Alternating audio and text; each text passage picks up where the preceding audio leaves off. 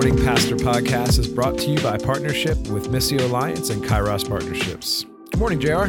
Morning, Doug. Almost Christmas. I know. The end of Advent. Just a few days away. The waiting is just about over. Yeah. So I think it'd probably be appropriate for us to like kind of peel back the curtain and talk about what are we doing the weeks, kind of in between New Year's and Christmas, or Christmas and New Year's. Yeah. So we talked about Christmas Eve and how that can be hard and somewhat lonely for pastors. But what does it look like? Once we get over that hump, there is maybe a little bit of a lull and helpful time to rest and catch our breath before we go into the new year. So what does that look like for you? Are you going anywhere, hanging out here? What does that look like for you? Yeah, we keep it pretty low key. My parents live about an hour and probably about an hour and a half away. So normally Christmas morning we get up, the kids, it's so great having teenage kids right now because they're not up at the crack of dawn, like bugging us. It's like, we're waking them up like, come on guys, let's go. We got stuff. It's noon. Yeah, it's time. But yeah, we'll have breakfast with Mayor's family, pretty close. They live only about 15 minutes away. And then we pack up the car and we head out to Lancaster, the home of the Amish and the smorgasbords. And my mom just puts this huge meal together every year. And so we hang out there for a night and a day. My brother, he's out there, his family. And so he's got young kids. The oldest is 8. So we have a ball with them. It's fun watching the kids get real excited and, the parents, both sides. It's kind of filled with family. And then the rest of the week, we go on hikes together. My son and I, we will fly fish a bit. It'll be cold, but we're going to do it anyways, because that's just what we do in that time off. And my son wrestles, so he'll be at practice every morning from 7:30 to 10. Oh my. Over Christmas break. Lovely. Yeah. How about you, man? What are you up to? Well, my parents live in Phoenix, and so we're going to be heading out. We don't always get to see them. We don't get to see them all that often, but we're going to head out, and then my brother and his family are driving to Phoenix, so we're all going to meet there. We're flying on Christmas morning. Talk about kind of weird. Is heading to the airport early Christmas morning and flying all day Christmas. We'll celebrate our family Christmas kind of on New Year's Eve morning. Sorry, Christmas Eve morning, and then we'll celebrate Christmas out there with them, with all of them on the 27th. So, so it'll be a lot of fun, and it's chaos, but it's also reading and sleeping in and enjoying time together. Sometimes we get to see people we know out there, reading good books. So it's gonna be a great time. We're looking forward to just having that space. We've been looking forward to it for months. It's been a long time since we've seen our family. So you mentioned some good books. Are there particular ones that you're hoping to digest? Yeah. So I'm reading this great book by David Brooks. I'm a big fan of David Brooks, New York Times columnist, called The Second Mountain. And it's about we spend the first part of our life reaching the first mountain of striving and effort and accomplishment and success, and our identity is defined by what we do or what other people think about us.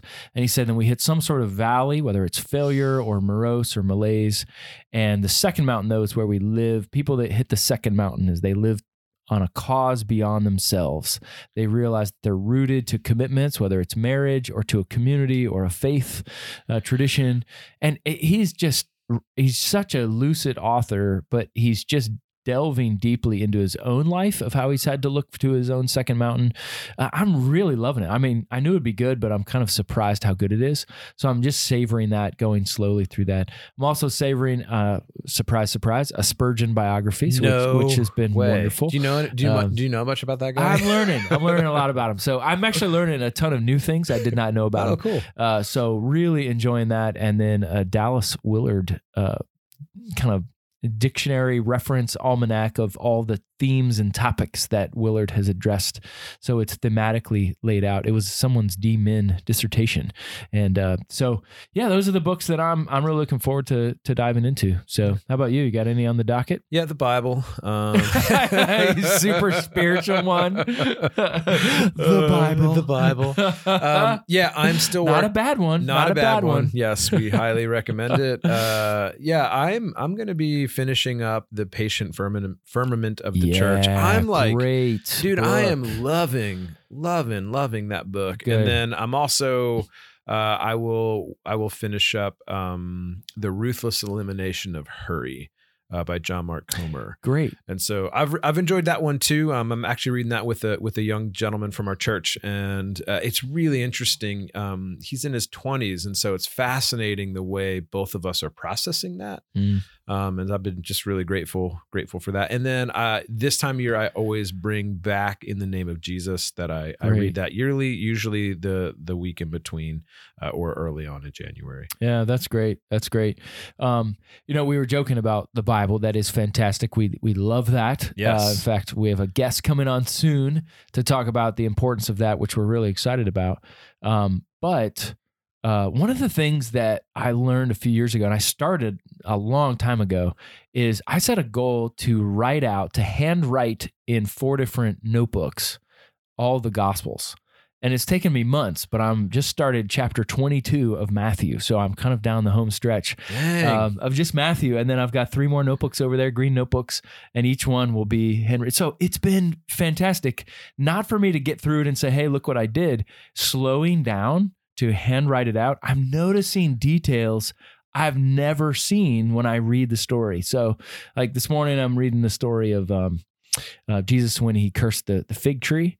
And I thought he passed it, but there was a detail it said, and he saw it across the road and went over to it to see if it had figs, but instead it just had leaves. I just thought Jesus had just happened to pass by, but that he was intentionally going to the other side because he was hungry. I knew he was hungry, but kind of going out of his way. That's a little detail I never would have picked up on had I not gone through hand writing it out. So it's been slow and it's a marathon thing, but it's super cool to really... I can't go fast because my hand can't go fast when I'm writing. And I'm just loving just kind of putting it in crawl mode. There's something so important about, I think, even just as people who have so many different technologies at our fingertips, to be able to slow down and do practices like that. I think to handwrite something, it's almost to be analog in a digital world. It's almost a lost art. I mean, it's funny because you gave me one of the, and the green notebooks, for those of you that are interested or wondering why he said a green notebook, I believe, aren't they from the IRS or something? Yeah, from like the 50s. Which is awesome. They were I think there was like overstock, like too many of them, and they didn't know what to do with them. They were going to burn them and destroy them. They're like, let's just sell them. So they're like ledger books. They're awesome. The IRS, from the 50s or 60s or something like that. Yeah, because I started, because you gave me a few of those books, gosh, it must have been 5 years ago, and I ended up writing out, almost finished the Gospel of Mark. Oh, no way. In fact, like you mentioned, I was like, oh, I need to revisit that and finish it up. So punch it out, man. Yeah, I got to do it. Yeah. In fact, that sounds like what I'll finish up for my Christmas. But there's something really important about that, I think. And the fact that the IRS actually had overstock, which is surprising. What? The government didn't count things correctly? They wasted stuff? Wait a minute. Anyway, moving on. So tell us kind of the schedule the next few weeks with MMP. Yeah. First of all, folks, thank you so much. It's been a really, really, really fantastic year. We've watched the community grow, and we're so grateful for that. The stories we're hearing, the encouragement, it's just great. And so what we're doing is we have this week, right before Christmas, and we have the following week, and we're really excited about next week. It's a good conversation to think through, how do we enter into healthy rhythms in 2020? Yeah. And so you're not going to want to miss that. And then we're going to take off for 2 weeks. Our producer, the fabulous Joel Imbalin, he's absolutely fabulous. He's heading back home to the Philippines with his family. His dad's from the Philippines, and so everybody's going. So that's a long flight, and he'll be there for 10 days. And so we also just feel like it's good to take a break. Yeah. And then we're going to be right back into the full swing of things 2 weeks into January, and we're super excited. We've got a great lineup already. We've been kind of working ahead some. And so we're really excited about what's next. I think too, a couple things would be really helpful for us. If you could take a minute and just go on iTunes or Stitcher, wherever you are, and just leave us, if you could give us a whatever stars you feel like giving us, but even just leave us some feedback. Please, if you have questions, thoughts, topics, feel free to shoot JR or myself an email. We'd love to hear from you. And even if you're just like struggling in this season and are just looking for just some affirmation, feel free to check out all the backlogged episodes that we have, or just reach out and give JR or myself a quick email. We'd love to just encourage you. So yeah, I think that's really all we got. We're looking forward to the interview that we have today. And so with that, we'll see you guys soon.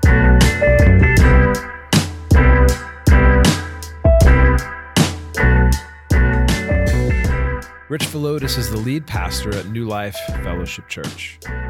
In 2013, Rich succeeded Peter Scazzero, the internationally renowned author and speaker, as lead pastor. New Life is a wonderfully diverse church with over 75 nations in the heart of Queens, New York. Rich was born and raised in the East New York section of Brooklyn, just 20 minutes from New Life. He graduated Nyack College and has his Master's of Divinity from Alliance Theological Seminary. When Rich is not reading, he is cheering on his beloved Mets, Knicks, and Jets. He is married to Rosie and they have 2 children. Enjoy this wonderful conversation with Rich Villodas. Rich, it's so great to have you here. I'm really grateful. I know you and I have known each other for the last several years, but we're really glad for you to be on the Monday Morning Pastor podcast with us here.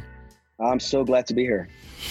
So, for those of us who are listening who don't know you and your story, just give us a brief kind of ministry arc of your own journey there in New York.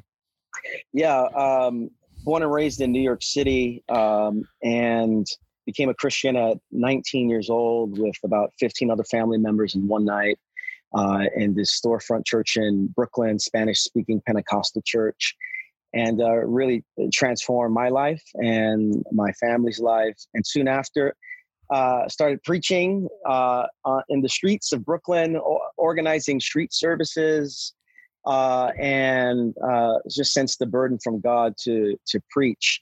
And soon after that, went to Nyack College, a Christian college here in New York. And upon graduating there, went to seminary and then got a job right out of seminary, leading a young adult ministry at this church called the Brooklyn Tabernacle in Brooklyn. And it'd be strange if it was in Queens. And so Brooklyn Tabernacle in Brooklyn, I did young adult and college ministry for a few years there. And then as I was there, I heard about this church. I heard about a book called Emotionally Healthy Spirituality by Pete Scazzero. And I was really drawn to the contemplative traditions, to the Desert Fathers, to people like Thomas Merton and Henry Nouwen. And then I come across this book and so drawn by the content of it. And then I look at the back cover and see, oh, this guy's in Queens. This church is 15 minutes from me. And it just so happened that I connected with one of the pastors who was here at New Life. We had a lunch and talking about how to get our college and young adult ministries together. And after about a 2-hour conversation, he invited me to apply for a pastoral staff position. There was one open here. And I was so drawn by what I was seeing. I said, you know what, I'll apply to it. And about 6 months later, I was at New Life, overseeing small group ministry and as a preaching pastor. And I was there for a couple of years when Pete Scazzero and the elders came to me and said, hey, Pete's going to be transitioning out of the senior pastor role. And we think you're the person to succeed him. Would you mind going through a process with us? And the process was 4 years in total. But I came into the process about 1.5 years into that and had our process behind the scenes. And in 2013, became the lead pastor here. So I'm in my 7th year. And just for those who don't know a little bit about New Life, we're 32 years old. Pete planted it in 1987 with a couple of people. And we're in Queens now, one of the more diverse areas in the world, in Elmhurst, Queens. National Geographic has said we are at the most diverse zip code in the world. So we have over 75 nations represented in our church, 123 languages spoken at the nearby hospital down the block from our church. And our church has slowly and steadily just grown over the years by God's grace. So, I'm 7 years into it. The church is still here. And not many people want to be the person who follows a guy who's really well known and an author there, but by God's grace, here we are. So that's a little bit about what I've been up to over the past 20 plus years. Yeah, well, Doug and I absolutely love emotionally healthy spirituality, emotionally healthy leadership. I mean, there's just so many good things that Scazzero has done. I know you've benefited from that, and you've benefited not just from books, but firsthand mentoring, which is wonderful. Talk about some of the benefits. What is it like to be mentored by someone? Jim Cymbala first, and then also Pete. You've had some good mentors in your life. With Jim Cymbala, who was at Brooklyn, I wouldn't say I was really mentored by him. I got in his office from time to time to get some. Hey, Rich, I need you to do this. So that was the extent of my mentoring. So I wouldn't say I was mentored by Jim Cymbala. Okay. But I've been mentored by Pete though for the past 11 years. And what is it like? Pete is a discipling machine in the sense that. He is going to help you follow Jesus well. He is going to ask you questions that you might not ask of yourself. He is going to, and he had created a culture where integrity and pastoral faithfulness and prayerfulness was to be expected, not as a heavy yoke, but as an invitation to receive. And so I remember my first year when I got here, Pete led an intensive small group for leaders, or about maybe 12, 15 leaders in the basement of his house every year for, 20 plus years in a row. And he'd do it for about 8 months, every 2 weeks. And when I got here, my wife and I, Rosie and I, we were part of this group, and he was teaching us about the interior life, and he and his wife, Jerry, discipling us on prayer, relationships, sexuality. There was nothing untouched in terms of what he covered in terms of the discipleship spectrum. And so being in this culture here where rhythms of rest and prayer and preparation and theological preparedness, that was just the air that we breathe. And to give you a sense as to when I first was interviewing for the position, in 2008, Pete said to me, Rich, there's only one way that you'll be fired from being a pastor at New Life. And so, we were at this diner. I kind of stood up straight just to make sure I didn't miss this part of the meeting. And he said, if you don't keep Sabbath, you will be fired. Whoa. And I was like, well, this doesn't sound right. You mean if I don't work, I'll get fired? And he said, no, if you don't keep Sabbath, you will be fired because you won't have the life with God to sustain the work you're doing for God. And that gives you a sense as to how I got into New Life and the culture of New Life. And so I've received many gifts and challenges being mentored by Pete and discipled by Pete over the last decade. Mm. Yeah. Would you mind speaking to some of those challenges? I know that following in the footsteps of the guy that started something really, really big and really important, and just that has such weight to it, can sometimes feel kind of overwhelming. So would you mind speaking to some of those challenges? I know I'm sitting next to the guy that I followed, and, I think in certain relationships and certain churches, it can be a really difficult transition, and there can just be some hard things. Well, I think the challenges were on two levels. One, just personally, internally, and then two, Pete. So I'll talk about them very plainly and clearly, and Pete knows all about this here, so this is not a secret.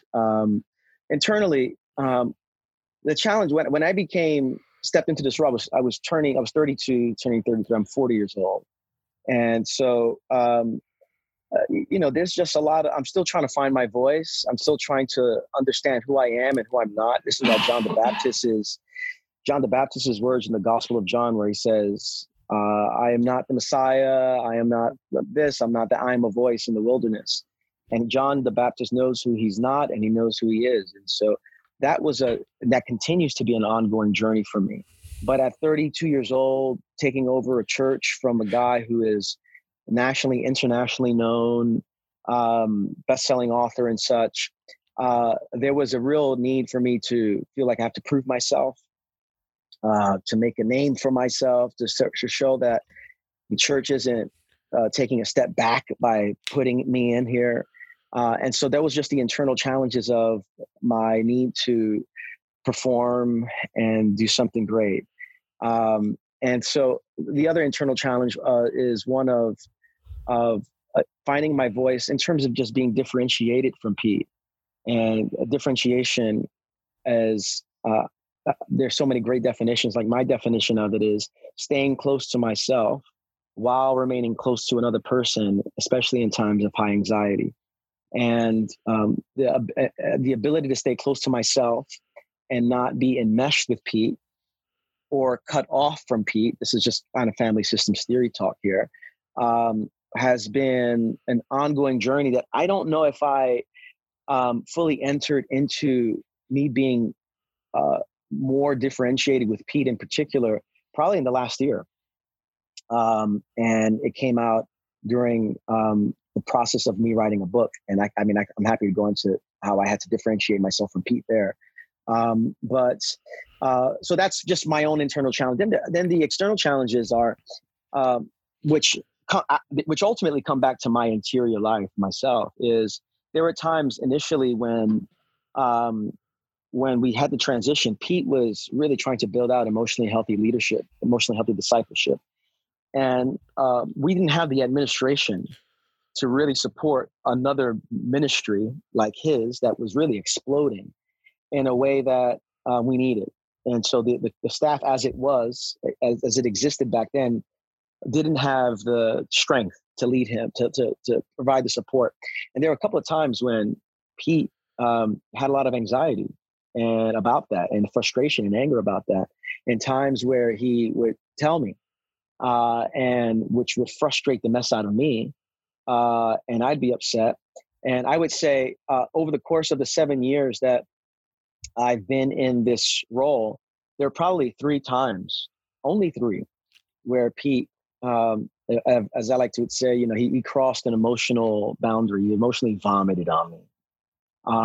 And I had to do the work of calling him back or having a conversation and saying, when I took the job, I wasn't really looking for that. And what I love about Pete is he is so humble and repentant and has no problem saying, Rich, forgive me. That's not what I want to do in this role here. And so some of his anxieties, the challenges of managing his anxiety, which is really managing my anxiety and self-regulating. So at the end of the day, it's all on me, my ability to be a non-anxious presence, even in the face of his anxiety or whoever's anxiety. But those are some of the initial challenges that I experienced that, quite frankly, I don't experience those with him anymore. But those were some of the challenges early on. Yeah. So you've got challenges with an important, well-known successor, and then the challenges that just come with pastoring churches. My goodness, like big or small, there's all sorts of stuff there. You have been so purposeful in terms of your own rhythm of life or rule of life. And I imagine a lot of that is to counter some of those challenges or to make sure they're guardrails or training wheels or whatever metaphor you want to use. What are the elements of your rule of life, and how did you develop those? The rule language comes out of our own congregation. In 2008, we moved to formally a congregational rule of life that came out of monasticism and built on the rhythms of prayer, rest, relationships, and work. And so we have a rule as a congregation. What are the rhythms, practices, and relationships we want to give ourselves to as a congregation? And then it is out of that space where we invite people to craft their own personal role, in which there's a lot of overlap, but it's distinct to who you are. And that this comes out of monastic practice as well. And so my a personal rule of life, which flows out of our congregational rule of life, has those 4 elements of prayer, rest, relationships, and work. And I think when I look at each of those areas, and this is a good time actually to do a rule at the end of each year. Instead of doing like New Year's resolutions, I revisit my rule of life. And there are a few practices, rhythms, and relationships that have anchored me. One is Sabbath, just the weekly rhythm of a 24-hour period with no have-tos, with no shoulds, which results in renewal. And every Friday night from 6 p.m. to Saturday night, 6 p.m., I'm done with my work. There's no more sermon prep. There's no more emails. There's no more phone calls. There's no more planning and strategizing. It's now a time to put all that stuff away, to be with my family, to be with friends, to watch a good movie, to nap, to pray, to read. J.R., you've been influenced by Eugene Peterson significantly. Praying and playing is really the summary of Sabbath for me. Which means you don't watch your Knicks, right? Because your Knicks are always going to put you in a bad place. Yeah, right? I mean, I'm a glutton for punishment. So if the Knicks are playing on a Friday or Saturday night, I do find a way to watch them. I'm a hopeless cause. So, hence the Desert Fathers. I get it. Yeah, that's exactly right. That's exactly right. So, so Sabbath is really important, just the rhythms of it. And so that's key. Another part of my rule of life that I find that has anchored me is to have about 20 to 30 minutes of silence a day, of just silent, centering prayer. And it doesn't usually happen in one sitting, but whether it's 5-10 minutes, a couple of times a day, where I am being with Jesus, not to get anything from Jesus, but just to enjoy his presence.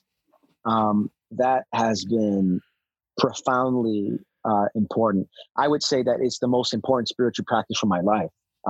Just the silent prayer that I aim to practice on a daily basis is the most important piece of it.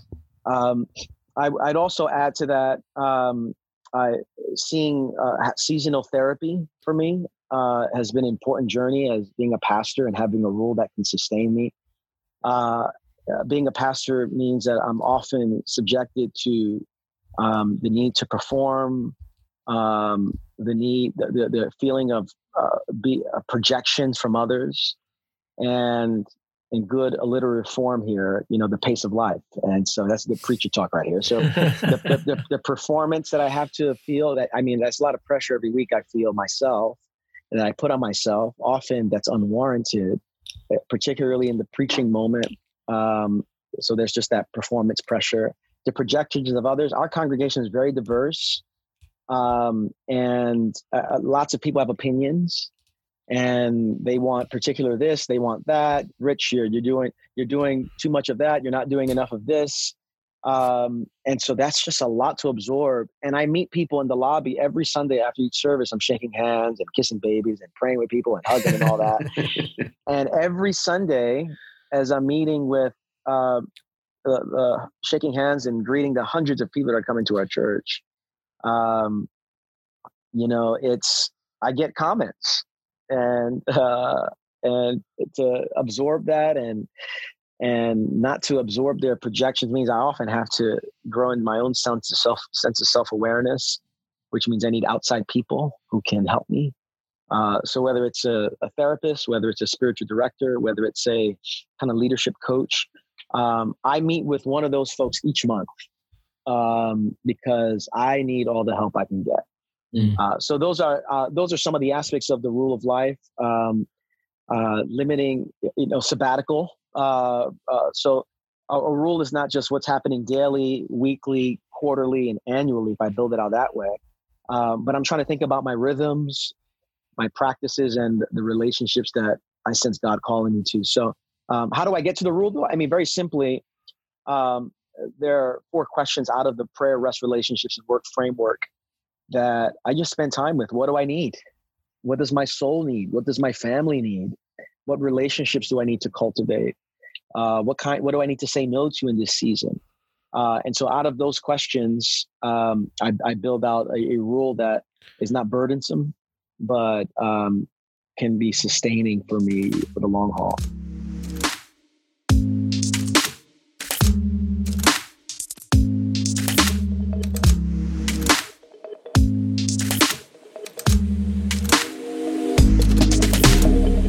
So what keeps you in the game? I mean, I know it's Sabbath, rule of life, but there are those days where you're just like, why am I doing this? I mean, every pastor feels it. What keeps you in the game? Why haven't you quit yet? I would say the relationships that surround me have really been important. Another part of my rule of life that has been incredibly important is there are 3 pastoral friends that I meet with via video call every month, and for about an hour and a half. And these are guys that I've known over the years, and we have a call just about what pressures are we facing, what are we reading, what are we learning, what do we need feedback on. And I started that in the beginning of 2018 because I just or it might have been mid 2018.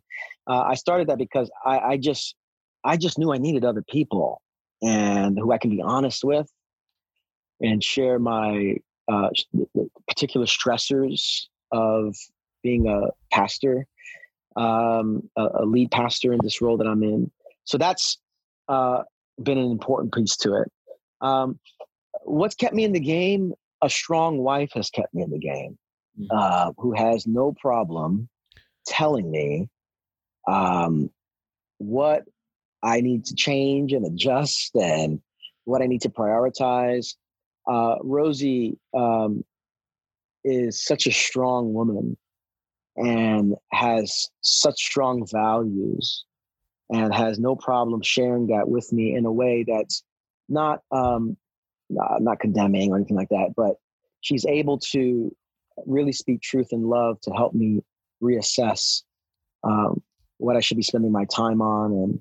And so her presence has been invaluable. Besides just her encouragement, her ability to speak truth to me and speak honestly to me and undergird me with prayer. And so she's been a gift.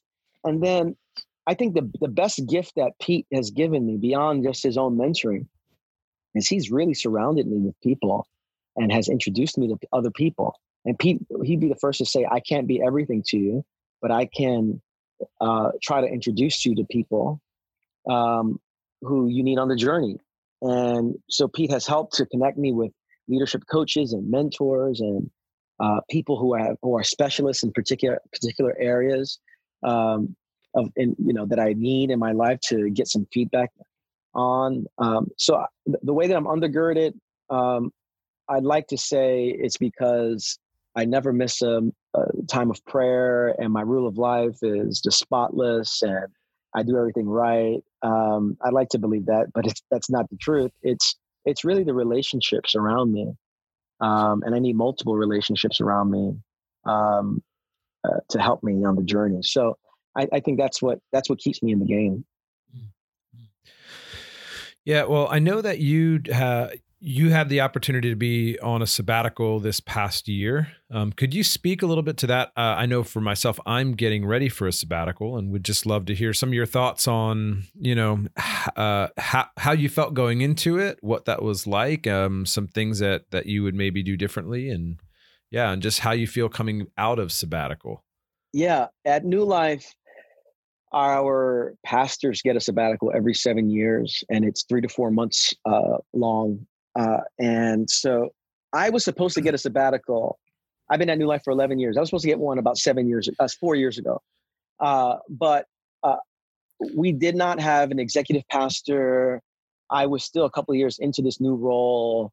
And there were so many gaps, leadership gaps and staff gaps, that I just thought, if I leave here, I'm going to come back to more of a mess. And I would not be able to rest during that time. Last year, when we brought on an executive pastor who's been phenomenal for us, it was there where I went to the elders and said, all right, I am ready to go. And And I said, we'll give her a year in this role. And by next June, I'm ready for my sabbatical. They were all great with it. So going into it, I was not burned out. But I was tired. I was fatigued.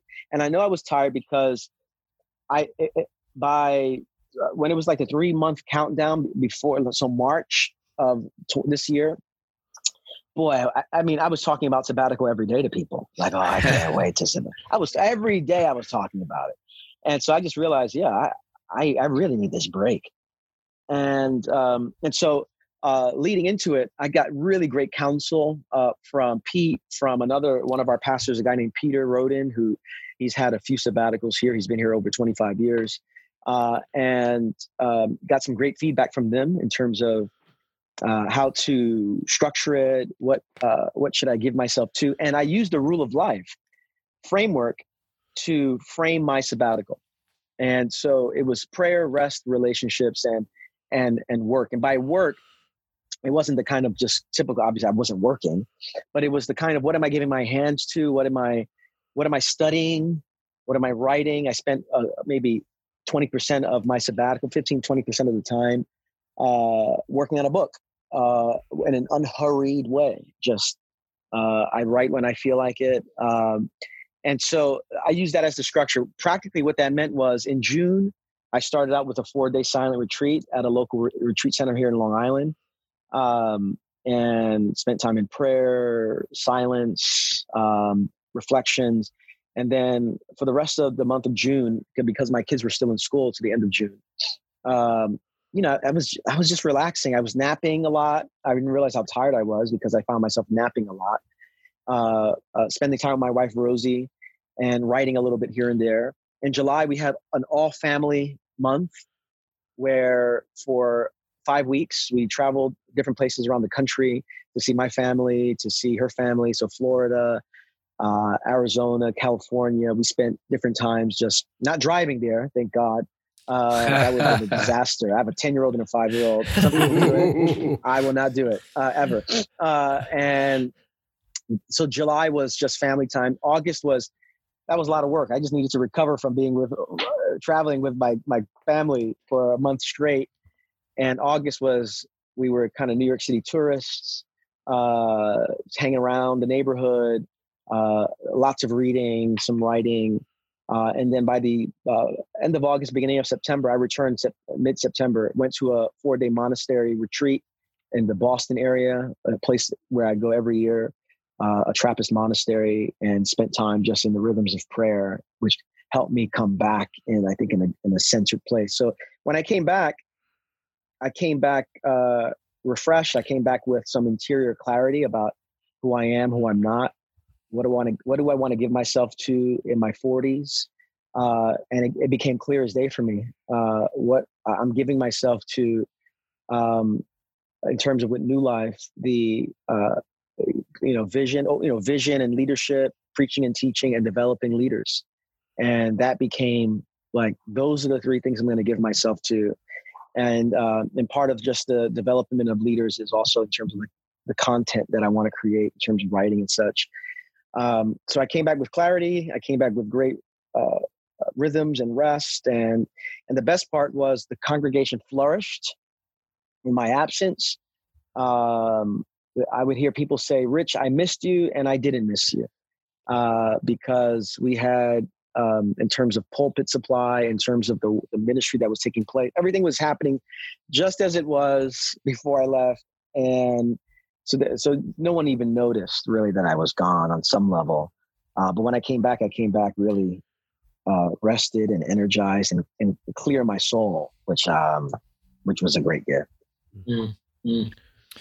You've touched on this a few times, this Pentecostal charismatic kind of background, and then the draw to the contemplative. And I think some would say that clashes. How does that work? Those are 2 different things, but you and the culture there at New Life, they're really blended well.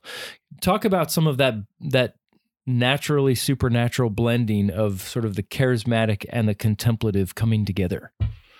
It's a great question. And my first few years were at a Latino Pentecostal church.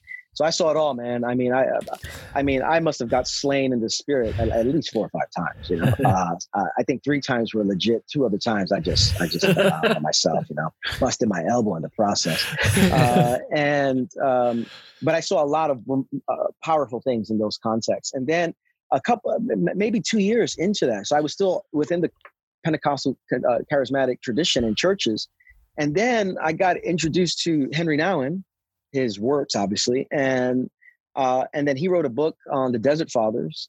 And for me, I was so new to the whole Christianity thing that I didn't know, like, should things be held together? Should they not be? I was just like, wow, I want all of this. And there was no one there to say, you can't have that.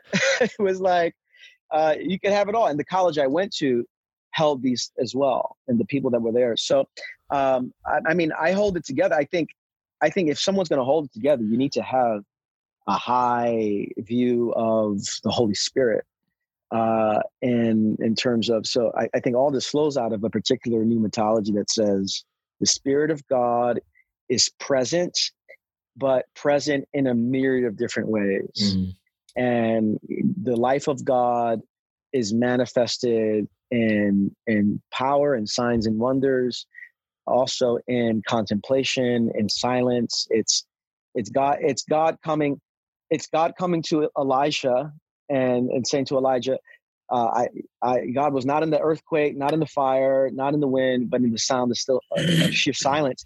But what's interesting about that is it's not that God was never in the fire or never in the wind or not in the earthquake, but for Elijah at that moment, he needed God as the still small voice or the sound of sheer silence. So it's not like no fire, no wind, no, what's the other thing I mentioned here? But only sheer silence.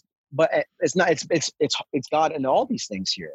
And I think when people hear the sound of sheer silence or that still small voice, people who are averse to the Pentecostal charismatic kind of tradition would say, no, we got to move towards this side. But then people who are moved towards that side of the trajectory of silence say, God's not in the earthquake. And God is not saying I was never in the earthquake. He's just saying, Elijah, for you in this moment, you need something else from me.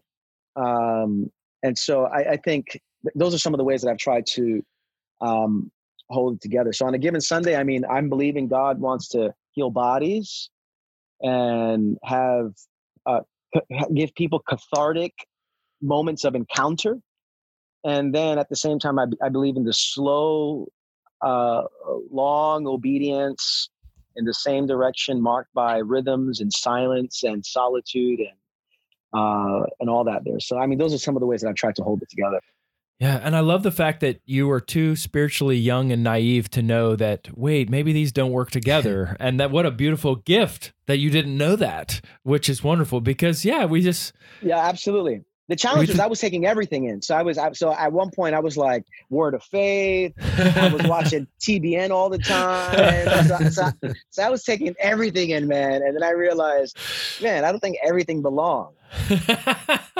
No matter what Richard Rohr said, everything doesn't. And I like Richard Rohr. So that was his book. So anyway, I thought everything doesn't belong here. So, but I was so naive to your point.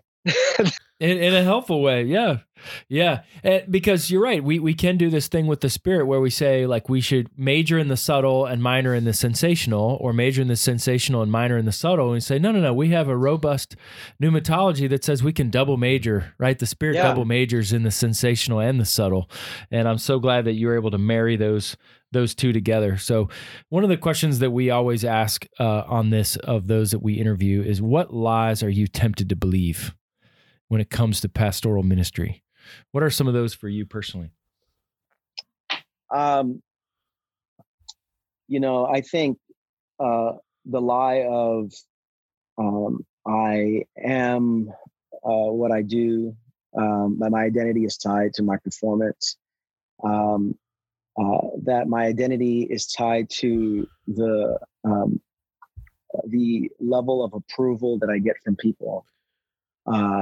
And whether this is out of a sermon, whether this comes out of me leading a staff meeting and casting vision to a staff meeting, to a staff. And, that's one of the areas that I always feel inadequate in casting vision. I read all these books about casting big vision, and I often feel very inadequate with casting big vision. And so every time I cast vision, I often feel, wow, that sucked. And everybody's like, no, that was great. That's great. But that's a lie that says if it's not big and bold and everyone's not jumping up and down, it wasn't good enough. Another lie, I believe, is again tied to the reactions of others. That it's a self that's reflected on others. And I think this manifested not just in sermons, not just in staff meetings, on social media as well. And I didn't mean to alliterate there. That just happened. Staff meeting, sermons, and social media. In social media, I was thinking about, I read something from Thomas Merton yesterday, and I just have it here. And there's a quote he said. You would feel like he said this in a social media saturated age. It's his book on No Man is an Island. And there's a chapter he writes on being and doing. And he says, in page 121, he says, we must be content to live without watching ourselves live. And we must be content to live without watching ourselves live. And I think in the social media world in which we are, I am tempted to watch myself live through the reactions, through the retweets, through the likes, through the shares. So I believe in the lie that if I tweet and it doesn't get favored, that I really tweet, so almost like, and so these are lies that I believe that my identity is tied up in the approval that I get from people. And as opposed to, which is why my two pastoral verses that have shaped me is Jesus getting baptized and the Father's voice saying, "This is my Son whom I love, and you I'm well pleased." I need to return to that regularly. And then my other pastoral verse is Colossians 1:17, which says that Jesus Christ is before all things, and in him all things hold together. That I'm not holding this thing together. Jesus is holding it together. And I need both of those verses to come against the lies that I'm tempted to believe on a regular basis. So those are a couple of things that come to mind. My sense is that there's quite a few pastors that also are wrestling with those same kinds of lies. So what would you say would be like, what practices that you currently do, or like, is there a specific way that you balance those temptations or those lies? Yeah, there's one practice, and I'm writing a book on this. There is a practice of interior examination that I give myself to on a regular basis.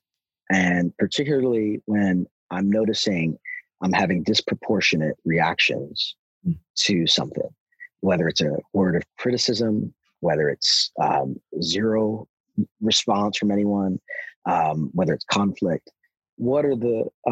There's a practice of interior examination. And in my case, I laid it out where I'm noticing the interior movements through 4 or 5 questions. And whenever I notice, wow, I'm really thinking about that word of critique for a long time, or I feel like I'm going into a hole because of this conflict, it's an opportunity for me to look within in the presence of Jesus.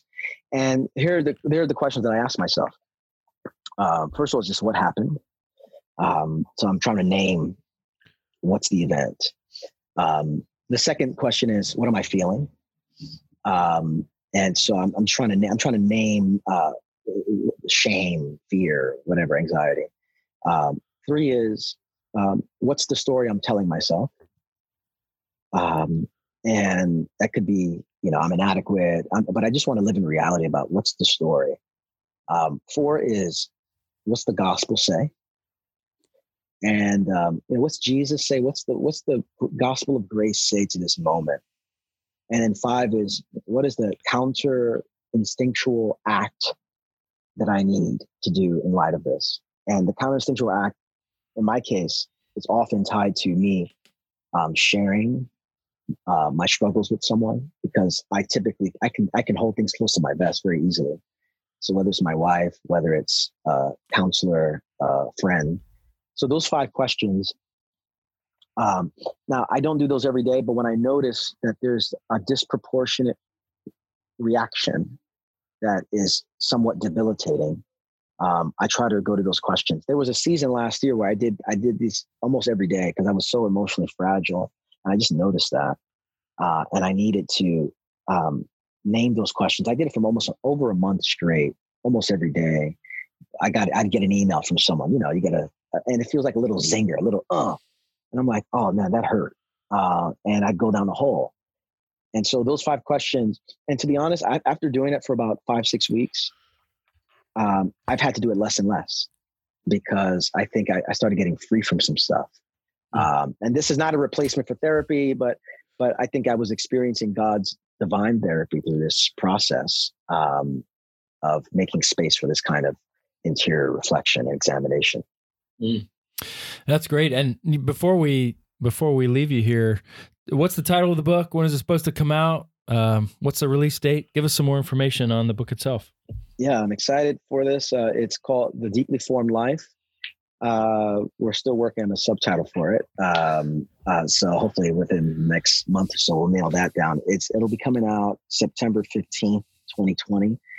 And the thrust of it is I am trying to expand our vision of spiritual formation to encompass things like race, things like sexuality, things like justice, in addition to things like the spiritual disciplines, prayer, interior examination. And so there are 5 values, if you will, that flow out of our congregation. These are our 5 congregational values, but I'm using language that anyone outside of our congregation would be able to understand. So it's contemplative rhythms, racial reconciliation, interior examination, sexual wholeness, and missional presence. And I'm going to be writing about those 5 elements as what I envision as a paradigm for the church in this generation.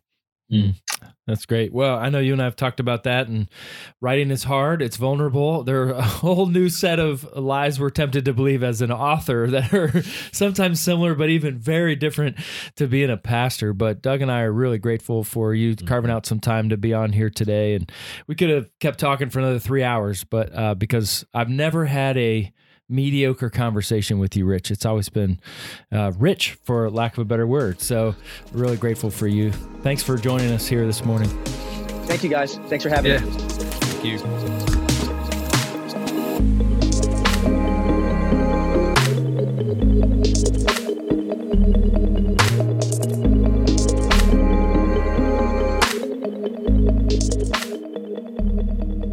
JR, I think the most punchy statement that I heard Rich say, and there was a ton of them, but was the one way you will be fired from this church is if you do not keep Sabbath. Yeah. What a gift. Oh my goodness. To set the tone when Rich came in. And Pete's gone through his own journey, as he talks about an emotionally healthy spirituality. But man, what a tone setter, huh? I can't even imagine. I mean, I remember, I feel like there's something, and this has been a theme throughout almost every interview we've done, whether it's a full-time pastor or someone who's working in a network of churches, or just people who are spiritual directors. But the importance of Sabbath just continues to be like galvanized in my thinking. Yeah. And so grateful for being in a community that not only encourages me, but expects that of me. Yeah. It's just, I don't think I realize what a gift that is. Yeah. And there are a lot of pastors that would say that the opposite applies. Like their elder team or a senior pastor says, the only way you get fired is if you keep a Sabbath. You should be working all the time. Now, they wouldn't say it that way necessarily, but that there's this expectation that you will work, and why would you do Sabbath? And So that pressure is there. And so I feel for some of our listeners who may be in that cultural space. Like that may be the ethos of the church that they're in right now, is you must work and no, you can't rest. And I know you had a similar experience on staff of your church. Mm. Yeah. Yeah. I think it's hard because, again, pastoral ministry is such a tricky thing because it never really begins and never really ends. I mean, it begins, but it never really ends. So there's always something to do. Yep. But I think in terms of and maybe it's men and women our age, we've seen a lot of this is what happens when you don't. And I really do think, one of the things that's so difficult is when you work in a situation where Sabbath is not a priority. My sense is it might be very it might look really good on the outside. And it may have a lot of activity, but my sense is leaders and pastors will burn out quickly, and it'll become more and more of dramatic burnout stories, right? Not just, I just had to quit and I got a job somewhere else, but I blew up my family. I had an affair. I started using drugs and alcohol to cope with all the busyness and things like that. Yeah. Yeah, I mean, I've never seen a burned out pastor who practiced Sabbath faithfully. Mm. I'm sure they're out there. I just have never come across them. And so when a pastor burns out, I word my question very intentionally with them. I'll say, "Tell me about your Sabbath." And I always know the answer. And the answer is always, I didn't have one. I don't have one. I just have never met somebody who burned out, who also practiced Sabbath regularly. I was on staff at a large church, and I said, "Hey, a non-negotiable was I need to practice Sabbath." And the pastor looked at me and said, why would you do that? That's so Old Testament. And I mean, you and I are passionate about this. We believe in this. This is important, not just for our own health and sanity. I mean, it's obedience, right? I mean, it's one of the 10 commandments. And so sometimes when I've preached on the Sabbath, I title the sermon title 9 Commandments and 1 Suggestion, because for whatever reason, we think the other 9 are commandments that we live by, but that somehow the Sabbath, that's in our technological age, that doesn't really apply. That doesn't really work in our culture today. Why do we treat that one like a suggestion? If it works, great. If not, don't worry about it. But the other 9, we would never say, well, if it works not to murder, okay, that's fine. But if not, don't worry about it. Right. Like we just don't ever apply the other commandments the same way that we do when it comes to the Sabbath. Yeah. Well, and even the fact that I don't think anyone would ever look at somebody on a church staff and say, "You're being disobedient." Right. I mean, people were stoned. People were killed for not practicing Sabbath in the Old Testament. I understand there's the new covenant and Jesus is the new, but I mean, God took Sabbath seriously. This is not a suggestion. And I hope this is of loving, faithful, graceful encouragement to you as listeners, not legalism. Because when I first started it felt legalistic. But then I realized, this is an incredible gift that God wants to give to me. Right. I didn't see it that way for a while, but when I did, I'm like, thank you, God. This is what you mean by your burden is light. Your yoke is easy and your burden is light includes practicing Sabbath. Yes. And it became a real gift. Yeah, it's interesting. Because he mentioned something about, when I asked him about sabbatical, he was like, "Yeah, I'm really, I was really looking forward to it. It had to be at the right timing, but this will be my second sabbatical in just about 20 years of ministry in 2020. But what's interesting is my first sabbatical, I would tell you, I was on the brink of burnout. Wow. I mean, I remember sleeping for 2 full days straight. And it was hard. And I'm going to tell you right now, entering into the season of sabbatical right now, I think what's really cool is when you practice Sabbath, you're not mostly, I would say not everyone, but most people are not on the brink of burnout, but they sense how tired they are. And there's a huge difference between being tired and burned out. Yeah. I almost chuckled when Rich said that, because my coach, who's helped over 50 pastors through sabbatical, he said, "Jared, here's what you need to remember. Here's what's going to happen." He said the first week, he said, you're going to be so tired, you're going to sit on the couch, and after 10 minutes, you're not going to be able to get up because you're so tired. I'm like, what? And he said, you're going to think you have mono. You're going to think, I am so tired, something's wrong with me. And he said, don't go to the hospital. Don't go to the doctor. He said, you're just coming off of like an adrenaline crash. You're so addicted to adrenaline, you don't even know it because it's been so normalized. I'm thinking, yeah, right. And the thing is, he was wrong. I sat on the couch for 5 minutes and tried to get up, and I couldn't get up because I was so tired and I thought I had mono. And I just was addicted to adrenaline so badly. And I thought, I wasn't burned out. You remember, right, I was like, I wasn't even asking for it. You all extended it to me. I'm grateful. I thought, well, I don't really need it. I think that was my first response in the elder meeting.